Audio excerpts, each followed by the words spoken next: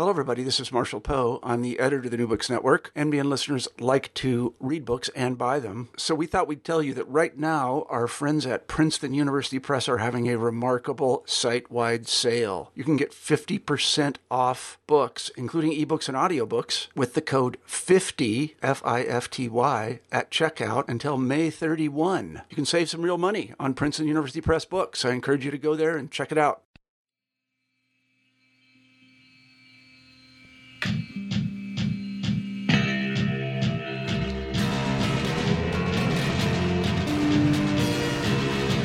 Hello everyone and welcome to New Books in French Studies, discussions with scholars of France and the Francophone world about their new books. I'm your host, Roxanne Panchasi. My guest today is Robert Darnton, the author of A Literary Tour de France, The World of Books on the Eve of the French Revolution, and the book was published by Oxford University Press just this year. Hi there, Bob. Hello. Thank you for having me on your program. Well, thanks so much for taking the time to speak with me today. Could you get us started by telling our listeners a little bit about what originally got you interested in working on France? Well, I'm asked that question often, especially by French people. They seem to be puzzled that an American should be studying France. And so they ask me, what interests you about France? My reply usually is, well, France is interesting. I mean, what could be more interesting than France? But the actual explanation is more complicated. I did my undergraduate work at Harvard. I got a scholarship to Oxford, and there I came under the influence of two rather formidable scholars, Richard Cobb, a great expert on the French Revolution, and Lord Shackleton, a great expert on the French Enlightenment. So they gave me a push in the direction of France, and I've never turned back. And how did you come to the history of books and literature? Well, that's a more complicated question. Basically, when I began studying the history of books, the field really did not exist. In fact, the very word history of books or history of the book, I never heard before I actually began doing it. So it was a strange to see a field grow up around my own research. What happened is I actually followed up a footnote when I was a student at Oxford that suggested that perhaps there were some unpublished letters by Jacques-Pierre Brissot, who led the Girondist wing in the French Revolution. So he was one of the dozen or so top revolutionaries. And I was interested in him because he was one of the most valuable enthusiasts about America, the American Revolution, Republican ideas coming out of this strange country across the ocean. And I was basically planning to do a study of Brissot. Well, I found a footnote with a reference to the Bibliothèque Publique et Universitaire de Neuchâtel, so the little municipal library in the town of Neuchâtel, Switzerland, which is just across the French border, but on the other side of the Jura Mountains. And so I just sent a letter off to the library saying, do you possibly have any letters by Jacques-Pierre Brissot? It cost, the price of one stamp, and I thought it worthwhile. Well, they answered right away saying, yes, we have 119 letters. Here is a photocopy of one of them, and the photocopy was spectacular. It had enough information for one to rethink the entire career of Brissot. Wow. That's what led me to Neuchâtel. I was planning to write a biography of Brissot. When I arrived there, I found, sure enough, there were the 119 letters, but they were surrounded by 50,000 letters from people who had to do with books. Everyone who had to do with books, not just authors, but booksellers, publishers, workers, the people who made the ink, the people who made the paper. And it became clear to me as I got deeper and deeper into the archives that this was a subject, the history of books, how books were made, transported, diffused, and even read. So that's how I got into book history, and then I found that the other people were interested in the same questions, and soon we were off. I mean, book history is now a flourishing discipline with its own reviews and conferences and diplomas and that kind of thing. So, Bob, rather than a study of famous books and authors or readership per se, this project focuses on the workings of the industry and emphasizes those who, and I'm quoting you here, functioned as crucial intermediaries in the dissemination of literature. So what makes this approach so important, and what does it get us in terms of a different understanding of this period in the history of literature? Well, there's a famous question asked by a famous French professor, Daniel Mornay, in 1910. What did the French read before the French Revolution? Mm-hmm.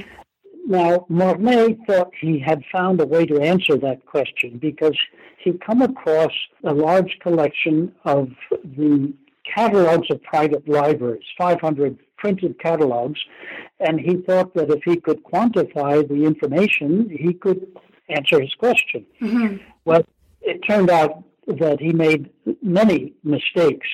One of them was the fact that catalogs had to be censored before they could be published and used for auctions.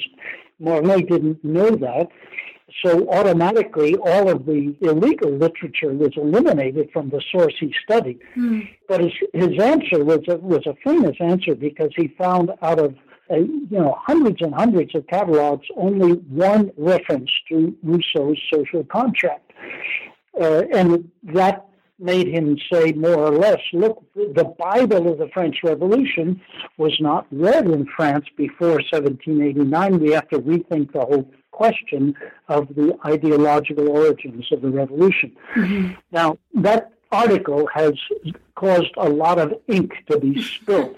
People have been chasing the question for a long time. That's one of the things that's at stake. But there are other issues at stake, too. The one thing that I find fascinates me now that I've spent so much time, actually since 1965, mm-hmm. in these manuscripts, 50,000 letters in the Swiss town and many in Paris that supplement and complement the Neuchâtel sources. One thing that fascinates me is just the world of books itself, how it functioned, who are the people, what sort of lives do they lead in this industry. And finally, I've come to the view that I think one thing that historians want to do is to recreate a world, to give it life, to show how ordinary people lived their lives 200 or 300 years ago. And so that, in a way, is my ultimate goal, although I also want to come up with specific information about what the books actually were. So you described the project, Bob, at one point as one that gets at the feel and folkways of a particular kind of capitalism. Could you say a little bit more about this book as a history of capitalism in this period? Well, I did not set out to write business history. I'm a historian of ideas by training, and most of my work has been in the field of cultural history. Mm-hmm. But when you actually read the commercial correspondence of booksellers and publishers and authors, of course, they are talking about making money. Right. So I'm not claiming that they didn't have other interests. But what comes through powerfully is the desire to come up with coin, what they call écus bien sonnantes, that is real solid bits of money. There is a kind of greed and appetite for gain that you see everywhere in this correspondence. I think it was part of a world that some economic historians call boutique capitalism, because it was a world without any limited liability. Therefore, people took enormous risks, but when they failed, the consequences were terrible. I found many, many letters or whole dossiers that you read. You go from one letter to another, and you sense that this, say, bookseller in an obscure town or city like Blois or Marseille or Loudun, is having difficulty paying his bills of exchange. He overextends himself, and then he starts ordering more dangerous books than earlier because he needs to really make a lot of profit. They were more profitable, and then he goes under. Right. Frequently, dossiers end with a letter from a neighbor or another local tradesperson who says, disappeared, enrolled in the army, has gone to the war in America, left for Russia, left the keys under the door. That's a common refrain. His wife and children are begging at the steps of the church. So you sense disaster, imminent disaster, in the actual day-by-day commercial affairs of many of the more marginal characters. And this I found fascinating because it's the world of Balzac. Bob, the study comes at the history of the distribution, really, of books in France by focusing on, and you've mentioned it a couple of times already, the Swiss Société Typographique de Neuchâtel. And there's kind of two categories of questions I want to ask you about the STN, and I'll just call it the STN from now on. One has to do with all of the consequences in terms of the research and the conclusions that you come to in the book. But before I ask you about that, you note this in the early pages of the book that you have spent 5 decades working in the archives of the STN. So what is that like to work in that same place and to return to it as you say you did, summer after summer? I guess I'm wondering what the sort of side history of what you've witnessed in terms of the evolution of archival work and some of those other kinds of things, if you have any thoughts about that. Well, yes, I do. First of all, it was fun. Neuchâtel is a lovely city, small city, on the banks of a beautiful lake. Behind it are the Jura Mountains, the mountains across which smugglers took the books into France. So a lot of time hiking in the mountains, swimming in the lake, enjoying the local wine, which is very good, and especially making friends with the local people. I spent 14 summers and 1 winter in Neuchâtel, at first just with my wife, and then my wife and 1 child, 2 children, 3 children. Our kids grew up during the summer in Neuchâtel, and it became honestly a second home. So what is it like? It was an enormous pleasure. I observed generations pass through this tiny little library, but at first I was really the only one doing research in the archives, and there was a sense of almost isolation, except I worked with a local Neuchâtelois who was interested in descriptive bibliography, which is a special, highly technical study, and he used the same papers, but to study the printing of the books, while I concentrated on their diffusion. Anyhow, Jacques Krichner is his name. We sat side by side. We became very close friends. When the library closed for lunch, we would take picnics together on the bank of the lake and go swimming, come back. Our wives joined us. It was simply terrific. But Jacques died recently, and a lot of the people I knew at the library back in 1965 have disappeared. New people have arrived, and after the publication of some of my first articles and books, other book historians were attracted to Neuchâtel. So I guess you could say I've witnessed, sort of by sitting in the library and looking at manuscript after another, I've witnessed the coming and going of generations.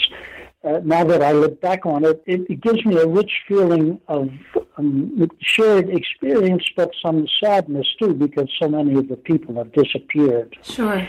The other set of questions that I have to do more with the content of this work and some of your other work. What is it about the STN archives? What do we get by focusing on the history, on this history from the perspective of a foreign body in terms of understanding French literature in this period? And this big question that you begin with and then return to at the end of the book, how representative was the STN? Right. Why don't I begin by explaining why the STN existed in the first place? Yeah. It was founded in 1769. It went through a significant financial crisis in 1783-84, and it really went out of business by 1789 when the press is freed in France, and the French no longer rely on foreign publishers. So maybe I should try to explain why they relied on these publishers outside of France in the first place. I mean, the first point, of course, is censorship. So any book to be published legally in France had to pass through the censors' bureaus and in order to receive what was called an approbation. It was extremely difficult, not merely for ideological reasons to get censors to approve a manuscript, but also for quality control. Believe it or not, the censors spent more time talking about the style of the book, the nature of the argument, the validity of the book as a contribution to whatever the field might be, than they did trying to root out heresy or sedition. Now, why was that? Well, in the first place, if you had written a manuscript that challenged the established authority of the state and the church, you would not have submitted it for censorship in the first place. You would have sent it to one of these presses that existed outside of France. Most books that were at all unorthodox were sent to these publishing houses which grew up all around France. I refer to them as the Fertile Crescent of publishing. Mm-hmm. It extended from Amsterdam through Brussels and Liège, the Rhineland, into Switzerland, Basel, Bern, but especially Lausanne, Geneva, and Neuchâtel. That's where most books that were actually on the book market were produced. And they were produced not merely because of the censorship, and this is where the Enlightenment actually is made and printed, but also because of piracy. And I'm now working on the whole subject of piracy. I'm convinced that most books on the market between 1750 and 1789 were pirated. But you see my point, that these publishing houses, dozens and dozens of them surrounding France, were crucial in the production not just of the Enlightenment, but the production and distribution of all kinds of French literature. And there's also this sort of dimension of, looking at this from the perspective of this foreign publication house gives you or allows you to do this tour de France, like to look at what's coming in, and then the book over the course of its 13 chapters follows the trail of, a sales rep who traveled across France from July to November 1778, Jean-François Fabergé. I guess I want to ask what made Fabergé typical, what made him distinct, what did it mean to be a sales rep in 1778, and how are you accessing his experiences and interactions through the archival materials available at the STN? Well, I should explain that Fabergé was really from the lower classes. I mean, he was a sunny peasant, but he was very well educated, and then trained as a clerk in the offices of the STN. So we're dealing with very much a common man, an intelligent common man, and a Swiss Protestant whose perspective on the world is particular and interesting. But the reason I decided to write my book by tracing this Tour de France, or the travels of this sales rep, what the French call a commis voyageur, the reason was that he got to know more about the circulation of books than any historian could ever hope to know. I mean, it was simply amazing. He got on his horse in July 1778. He rode into France, and then for 5 months he visited every bookshop he could find throughout a vast area of eastern, southern, central France. And for me, I thought this would be a way for me to tell a story, a kind of picaresque story. I want to amuse and interest the reader and not to carry on in some boring academic way. But I want to get across the academic importance of this too. So I originally thought that I would deal systematically with the trade town after town. And in fact, I began writing the book maybe, at least 10 years ago, by beginning in central France and just discussing the trade of every bookseller, first in Orléans, and then in Tours, and then Blois, and so on, following the Loire River. And I realized that this would not work. Mm-hmm. I was interested in it, but my reader... So I was really trying to find a way to communicate the richness of these archives without drowning the reader in detail. And the first thing I did was to create a website. So I have a website which is open access, free to everyone, mm-hmm. where are hundreds of letters and images and documents and material of all kinds that the reader can consult. That frees me from having to get across too much detail in the book. So that was one step. The second step was a decision to use the trip of Fabergé as a kind of narrative thread. Mm-hmm. Because, it's astonishing. He kept a diary. He was very meticulous.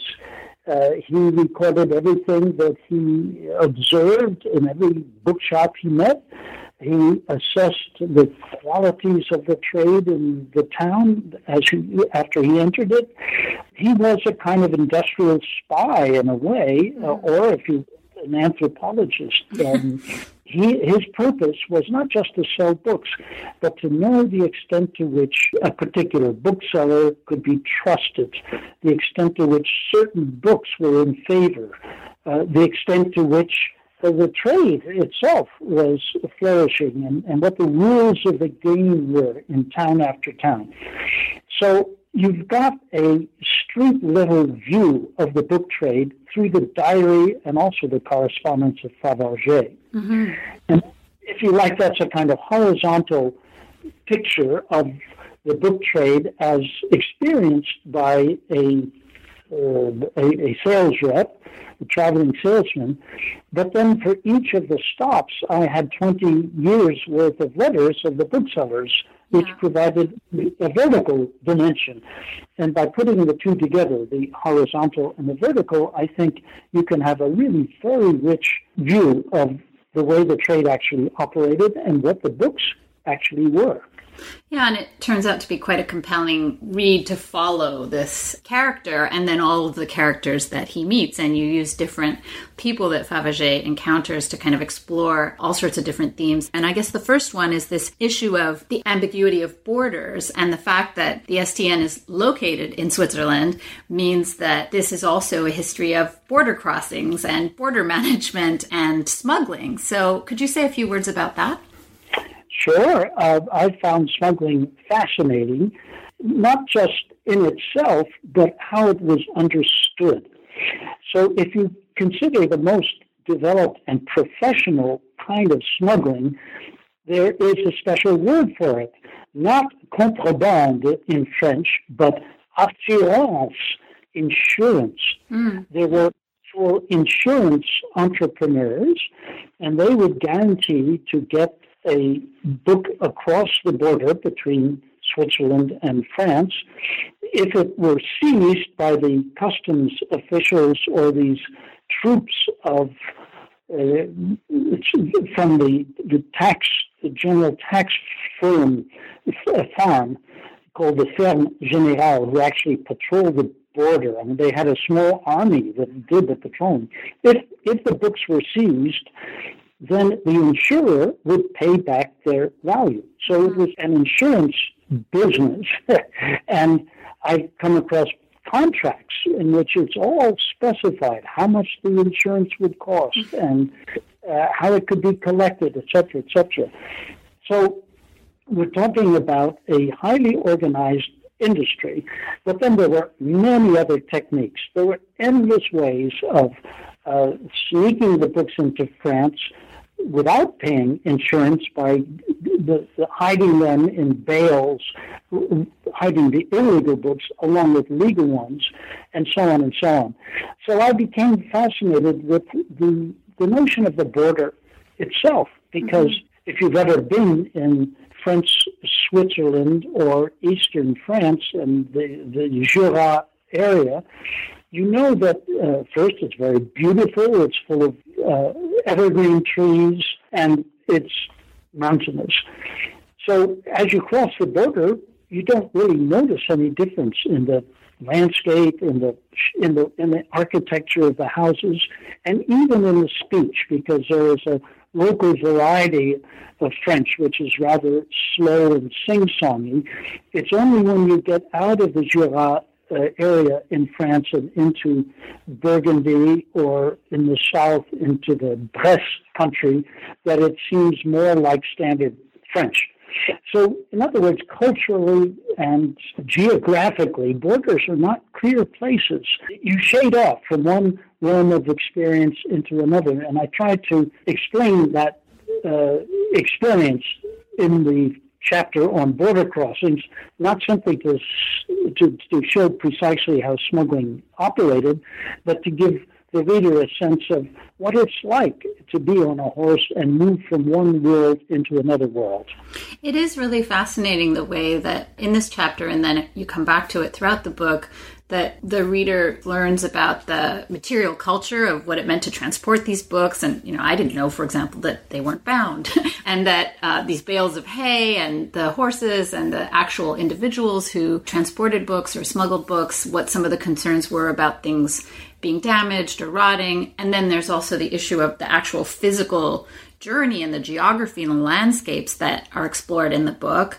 But then, what you refer to as the human element to geography, that the challenges in moving books and distributing books were physical and material, but also cultural and interpersonal, that this was a set of stories about friendships and feuds and goodwill and networks and roots that are concrete in some sense or physical in some sense, but then also about the relationships between people.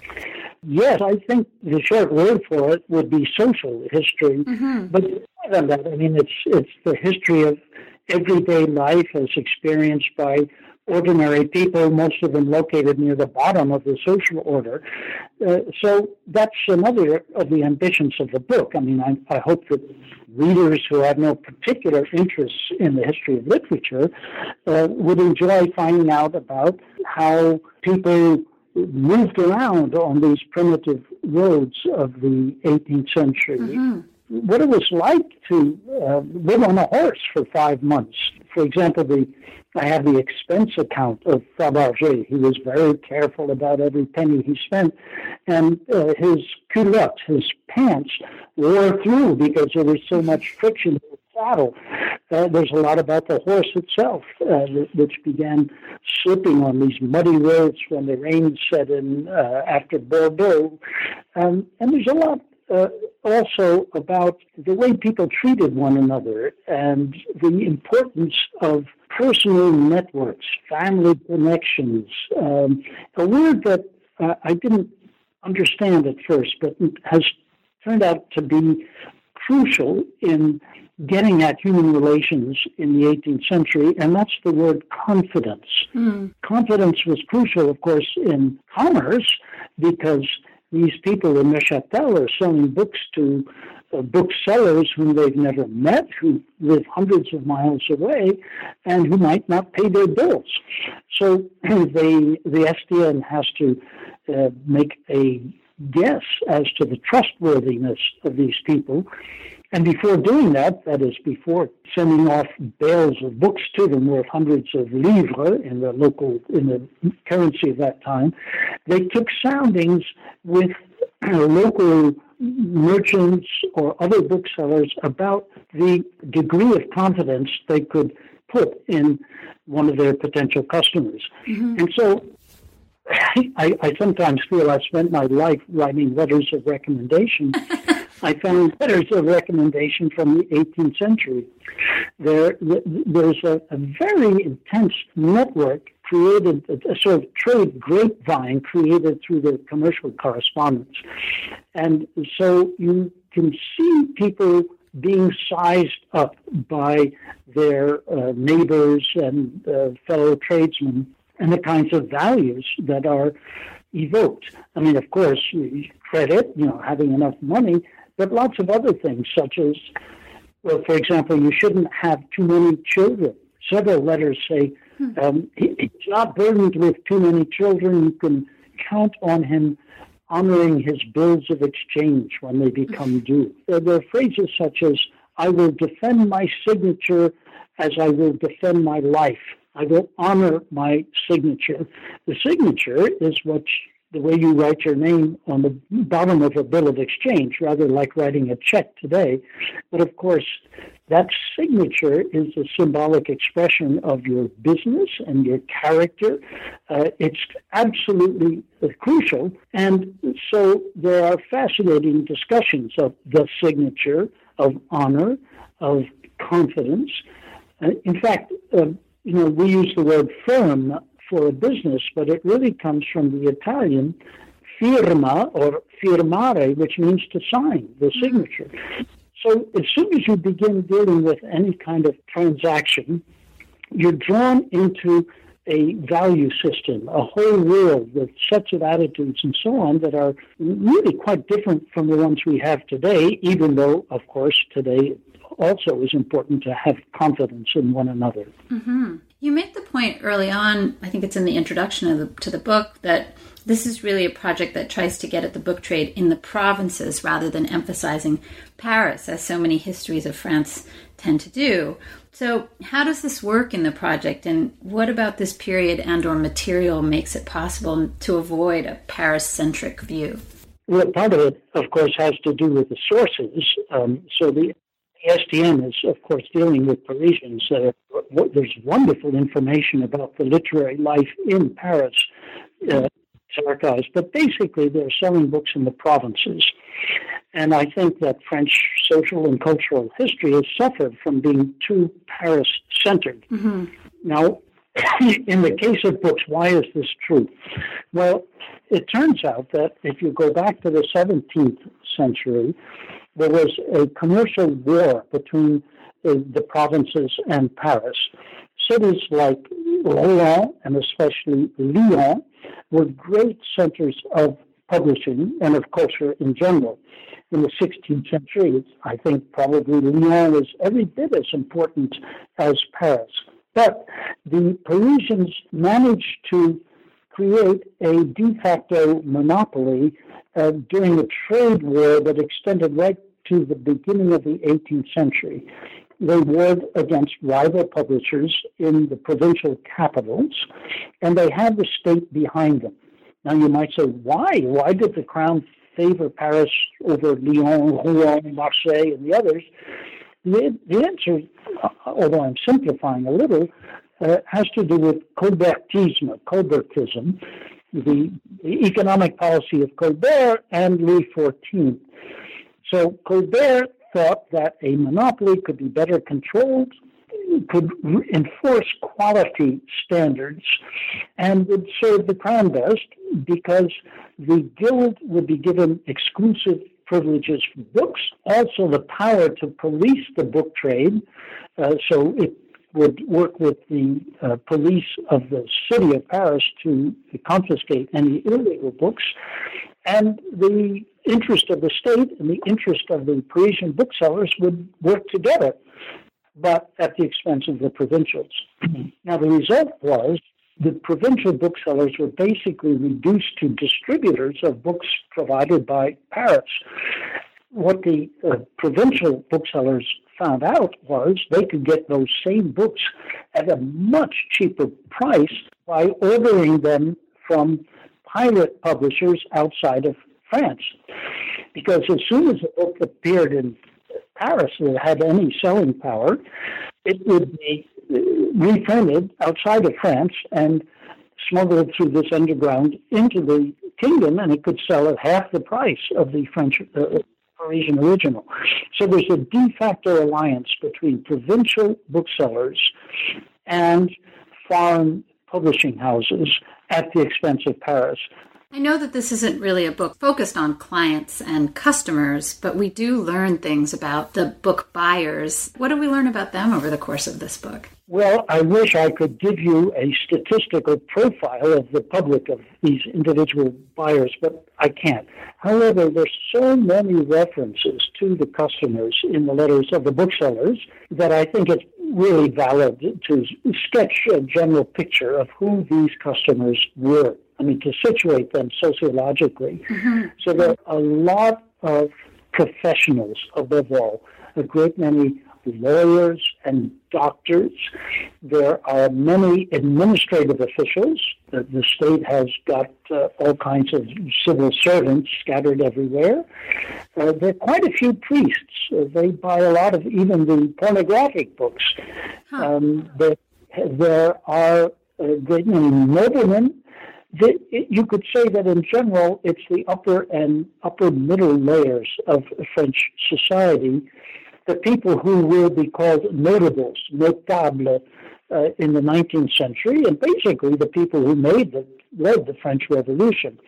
What you do not find, and I looked hard for them, are a great many merchants.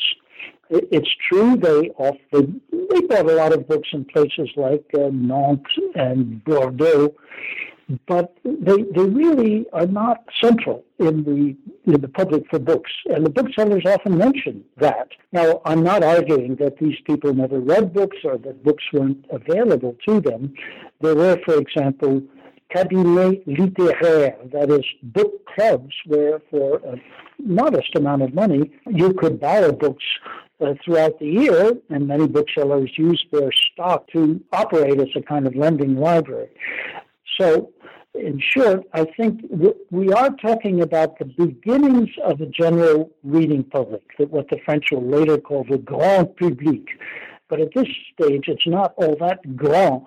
It's limited, I think, very much to the world of the notables, but there were a lot of them, and they mattered. I guess I want to ask at some point, so this is as good a time as any, what role women play in this story? So as customers, as booksellers, as other intermediaries in this history? Well, a lot of historians have been involved in the enterprise of chercher la femme. Not just feminists, but people with serious interests in social history as well as in feminism. The book trade is particular in that it's built up around guilds. And one of the rules of the guilds is that the widow inherits the business. So in France, for example, the number of printers in Paris is limited to 40. If one of the 40 master printers dies, his widow inherits the mastership. She can hire employees. She can direct the business. And in fact, if I've done a lot of work on the Parisian side too, you see that the widows really are powerful forces in determining the position of the booksellers' guild. They really, really matter. I found this to be true in the provinces as well, especially, of course, among the larger booksellers. So there's the wife of a bookseller called Charnay in Besançon. Sometimes he goes on trips, business trips. She writes the letters. Then he dies, and she takes over the business. And I can follow exactly how she develops a kind of strategy, which I think was much more astute than what her husband had developed. This is very common. There's a bookseller called Fèvre in Ontario. He runs into financial difficulties. He can't pay his bills of exchange when they become due. So what does he do? He engineers a kind of divorce, something called a separation of bodies and goods. Because divorce, of course, was not allowed under the old regime. But by engineering a separation of bodies and goods, you can save your wife's assets and indeed her dowry from being confiscated by creditors. And I found this happening several times, that a business is teetering on the brink of bankruptcy, and then the bookseller arranges a separation with his wife, but in fact that means that they continue to work together. And frequently she takes over the correspondence when he travels, or she travels herself. I found a case where Madame Fèvre, for example, she and her daughter, when the daughter grew up, would go on the road selling books, collecting bills, and so on. So I found women are really crucial, and sometimes it's fascinating to look at a series of letters because often when the wife takes over the writing of the letters because the husband has died or is traveling, the quality of the French changes. Women with a much less good education, their rate of literacy was significantly lower than that of men. So often the spelling, even the shaping of the letters changes as the women take over, but they can be very canny. There was a wonderful woman in Versailles who specialized in smuggling. I mean, you have to read her letters aloud and listen to the sounds that you make by sounding out the combinations of letters to know what the letters actually mean. But this woman called Lanoux was a very clever tradeswoman and managed to smuggle books under the nose of the king operating out of Versailles. So the story of the women, I think, is really crucial to the whole thing. Mm-hmm. And what about regional differences? Can we talk about any general differences between the South and the North, the East and the West? I don't know. I mean, the journey that Fabergé makes is sort of a circle around the outside of, the hexagon, but is there anything that you would say in general about those kinds of differences? Well, it's a very good question, and I looked hard to see if the kind of literature that is most in demand in some areas of France differs from that of others. I find, as you might expect, that books about wine and viticulture are very important in Bordeaux. In the case of Montpellier, which had a famous faculty of medicine, books about medicine are big. And so you can certainly see clearly a few regional specialties. But in general, I found that there was no local color to the pattern of orders in one region of France as opposed to another. That surprised me. I was looking for it, but honestly, I did not find it. So the books that are ordered in Marseille or in Nîmes are not significantly different from those ordered in Bordeaux or Rouen or Troyes. So what to make of this? It seems to me that this literary culture, that is, to the culture represented by trade books as opposed to religious devotional manuals, that this general trade book literature was the same throughout the country.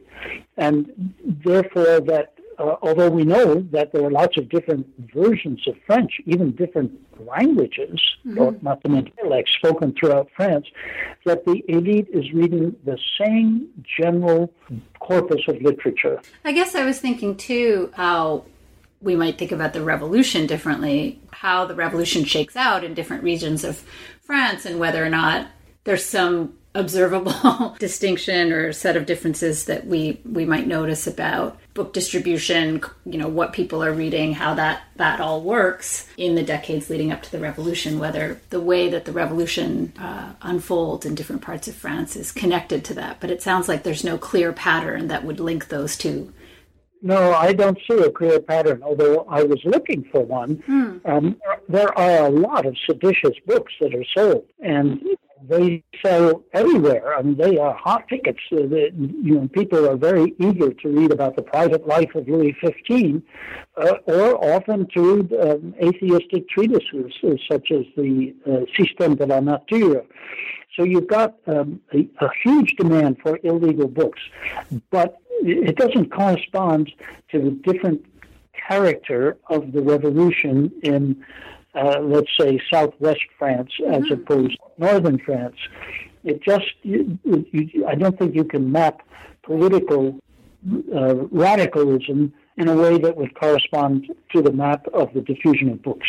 I was also really intrigued reading, Bob, about Fabergé and how we're learning about book distribution and these exchanges and interactions, but we're also learning about other things as we follow him. We're learning about what inns were like. We're learning about clothes. We're learning about even glimpses of the personality of this sales rep. Could you say a little bit about some of those things that you found along the way and how these sources reveal things about Fabergé himself and other aspects of everyday life in France in this period?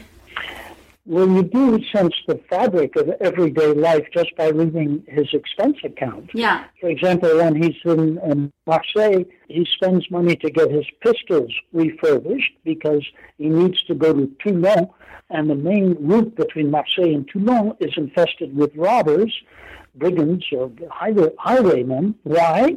Because the silk trade in Lyon to the north is going through a very difficult period, and he's told that a lot of silk workers have turned to highway robbery. Mm-hmm. So it's dangerous to travel around. I mean, he never had any real trouble, but he's on the alert. You can't relax when you're traveling. And also, he doesn't talk a lot about the lice in the bed because remember, it's kind of working class or semi-working class person writing to his social superiors, right, his boss back in their chateau. So it would be incorrect for him to go into a lot of personal detail. But, for example, he only had his laundry done twice in 5 months. I mean, he must have smelled terrible.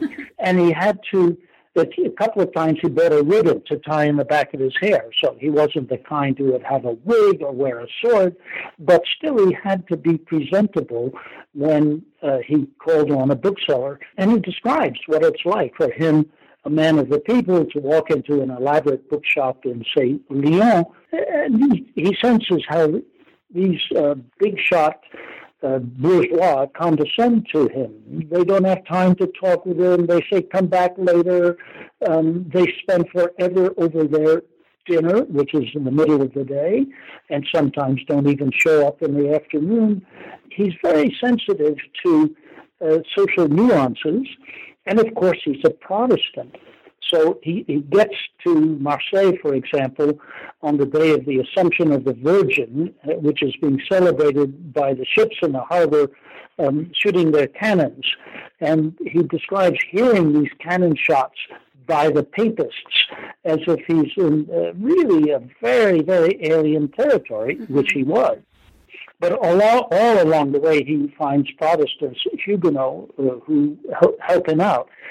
So the religious complexion is quite important. He actually hears the famous Protestant leader Rabot preach in the desert, as it was called, outside of Nîmes. There's just one episode after another shows you a quite ordinary person trying to find his way, to find a path through the complexities of the society of the old regime, but it's expressed in very concrete terms. Mm-hmm. So that's especially fascinating. Well, and just to follow up on Fabergé, how and why does his journey for the STN end, and then what happened to him after this was over? Well, of course, he disappears from the STN archives, but there are archives in the city of Neuchâtel. So I went there and went through hundreds and hundreds of documents by notaries, and at last discovered that he set up a kind of fancy grocery business with his brother.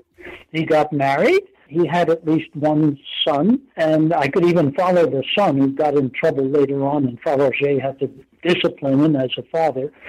So you can reconstruct a lot of his life thanks to other sources. Mm-hmm. In other words, you got a quite ordinary fellow who's quite literate, went to a good local Protestant school, has good handwriting, and can be trusted with a huge assignment. 5 months on a horse dealing with all of these booksellers. He can be trusted to be level-headed, clear-eyed, sober, and get the job done.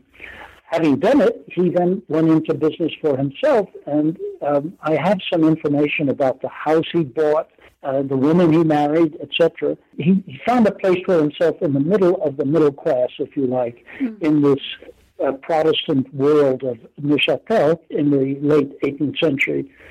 So I have to admit I developed a lot of sympathy for him. You return at the end of the book, Bob, to this big question, what was the demand for literature in France on the eve of the Revolution? And I guess I have two questions stemming from that. One is, what were the hottest titles? And the other, has to do with this issue of the book's relationship and this history's relationship to the revolution. How does it change, if it does, the way we might think about the origins of the revolution? And what did the revolution change for this world that the book takes us on a tour of?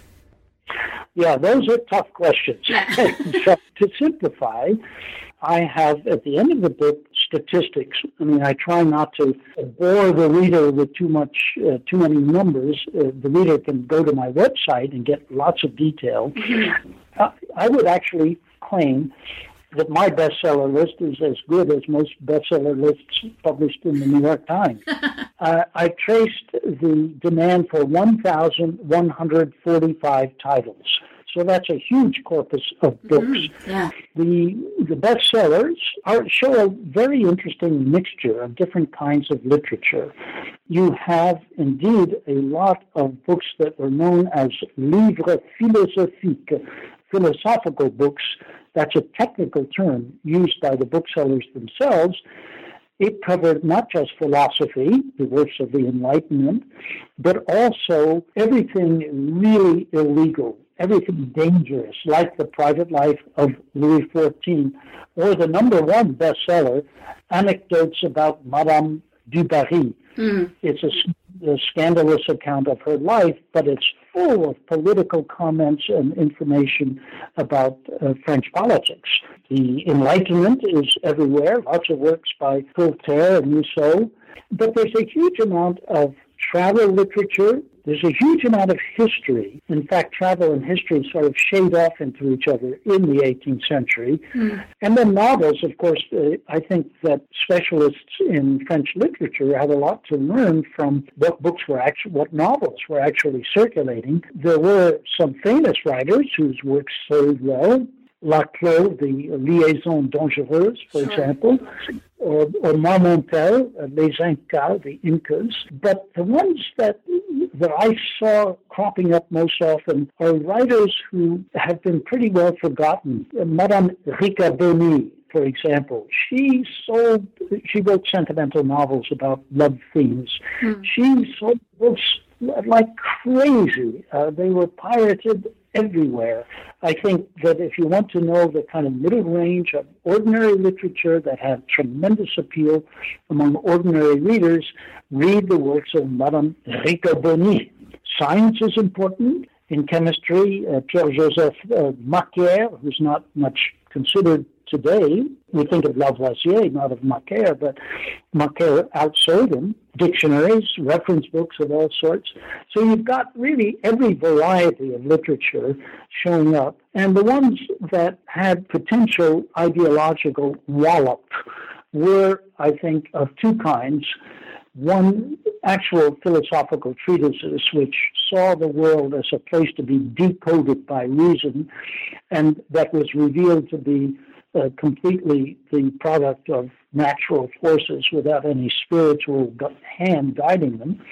And then, secondly, these libelous attacks on courtiers, ministers, the king himself, and the royal mistresses. Right. So I think that is relevant to the other question you raised about the origins of the revolution. As I said, what I set out to do in this book was to recreate the whole world of books and the cultural intermediaries who made that world operate.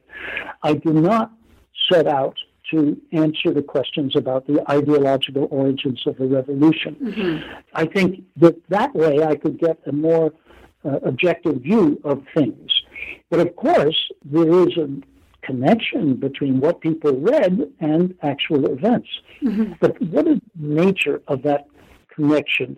I don't believe at all in linear causality. So there is no valid argument, in my opinion, that goes from printing a book to distributing the book to selling it to reading it to the formation of values on the part of the reader, and then to collective consciousness on the part of the general reading public, and finally to action. I mean, I just don't think that argument can be made. But it seems to me that if you look at the whole corpus of literature that was actually circulating in France, you sense a tendency to picture the world as a place where there are tremendous abuses of power, tremendous injustices, a world that is not really defensible from the point of view of the church and the state. And that stands in contrast to an imaginary world, and in some cases even a utopia. So one of the most popular books of all, it comes in number 2, I think, on my list, is The Year 2440. That's the title of a terrific fellow by Louis-Sébastien Mercier. He describes Paris as he imagines it. It's a kind of Rip Van Winkle thing. He falls asleep, wakes up in the year 2440, and is shown around a Paris which has become truly utopian. That is to say, it's a just society. There are no gimmicks, there's no technology as we have in our notions of the future. Paris is ruled by virtue, a civic spirit of the Rousseau kind. Now, Mercier wrote another book called The Tableau de Paris, a huge bestseller as well, which is simply a description of what Paris is like in the present. It's muddy, it's nasty, it's smelly, it's cruel. If you put these two books together and compare them, you get a sense of what society should be and what it's like. Well, I think that kind of comparison is working throughout the entire body of literature. And that is predisposing people to be ready to accept a fundamental change in the way society is organized and government is run. So that disposition, it seems to me, is crucial and is utterly different from the kind of predisposition or set of values and attitudes that prevailed in the 17th century.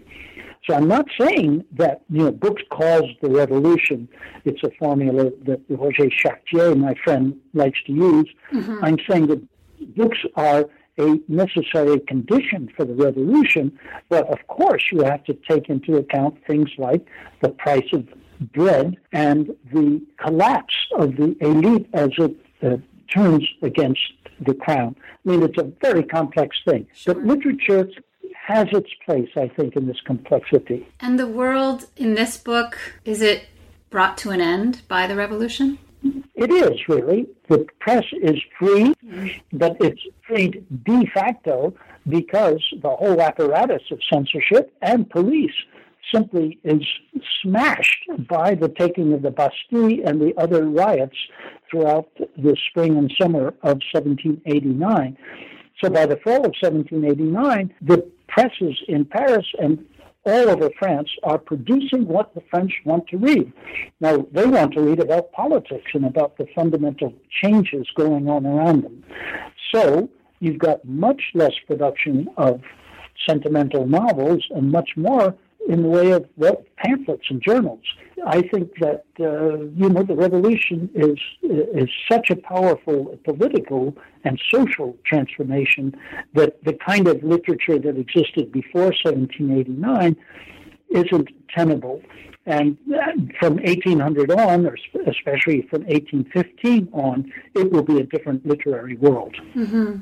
Well, Bob, there's so many things I could ask you and would like to ask you about, but I'll just ask you one more question, which is, what are you working on now? Well, I'm actually writing a sort of follow-up book, which has to do with the publishers more specifically, how they worked out strategies, how they thought, and particularly about piracy. We need to get inside the workings of a pirate publisher to understand what piracy was and the whole editorial side of things. So this is really, I don't call it volume 2 because I'm not thinking of them as a single work, but they are quite complementary. Mm-hmm. Well, I'll look forward to reading it when it comes out, and maybe you'll come back and speak to me about it. Rob, I just want to thank you so much for joining me and for writing this book. Well, thank you for having me.